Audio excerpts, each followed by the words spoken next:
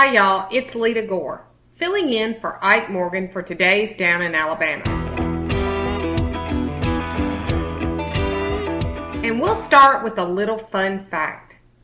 In 1903, Mary Anderson, a native of Greene County, Alabama, was visiting New York when she noticed how the streetcar operator had to leave his vehicle in order to wipe the snow and sleep from his windshield.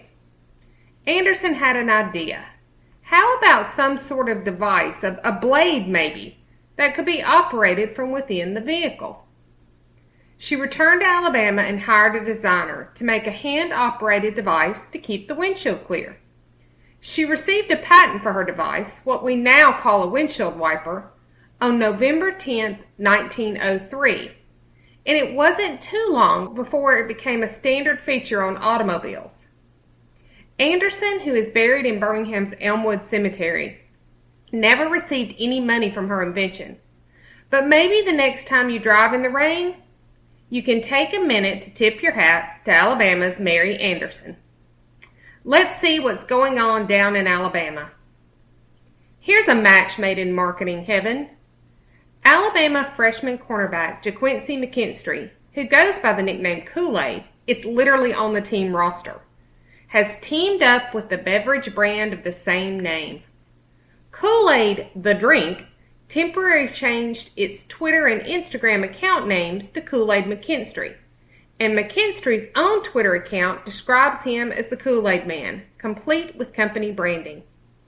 McKinstry was Alabama's Mr. Football in 2020. There will soon be a new tool in the battle against coronavirus, and it will come in the form of a third shot. U.S. health officials announced Wednesday they plan to give all Americans COVID booster shots amid the surge of the super contagious Delta variant. The advisory calls for the extra dose to come 8 months after people get their second shot of either the Pfizer or Moderna vaccines. The doses could begin as soon as September 20th. People who received the one-dose Johnson & Johnson vaccine will likely need an extra dose as well, but more data is needed before making that call. On a somber note, Alabama is approaching its all-time high for COVID hospitalizations.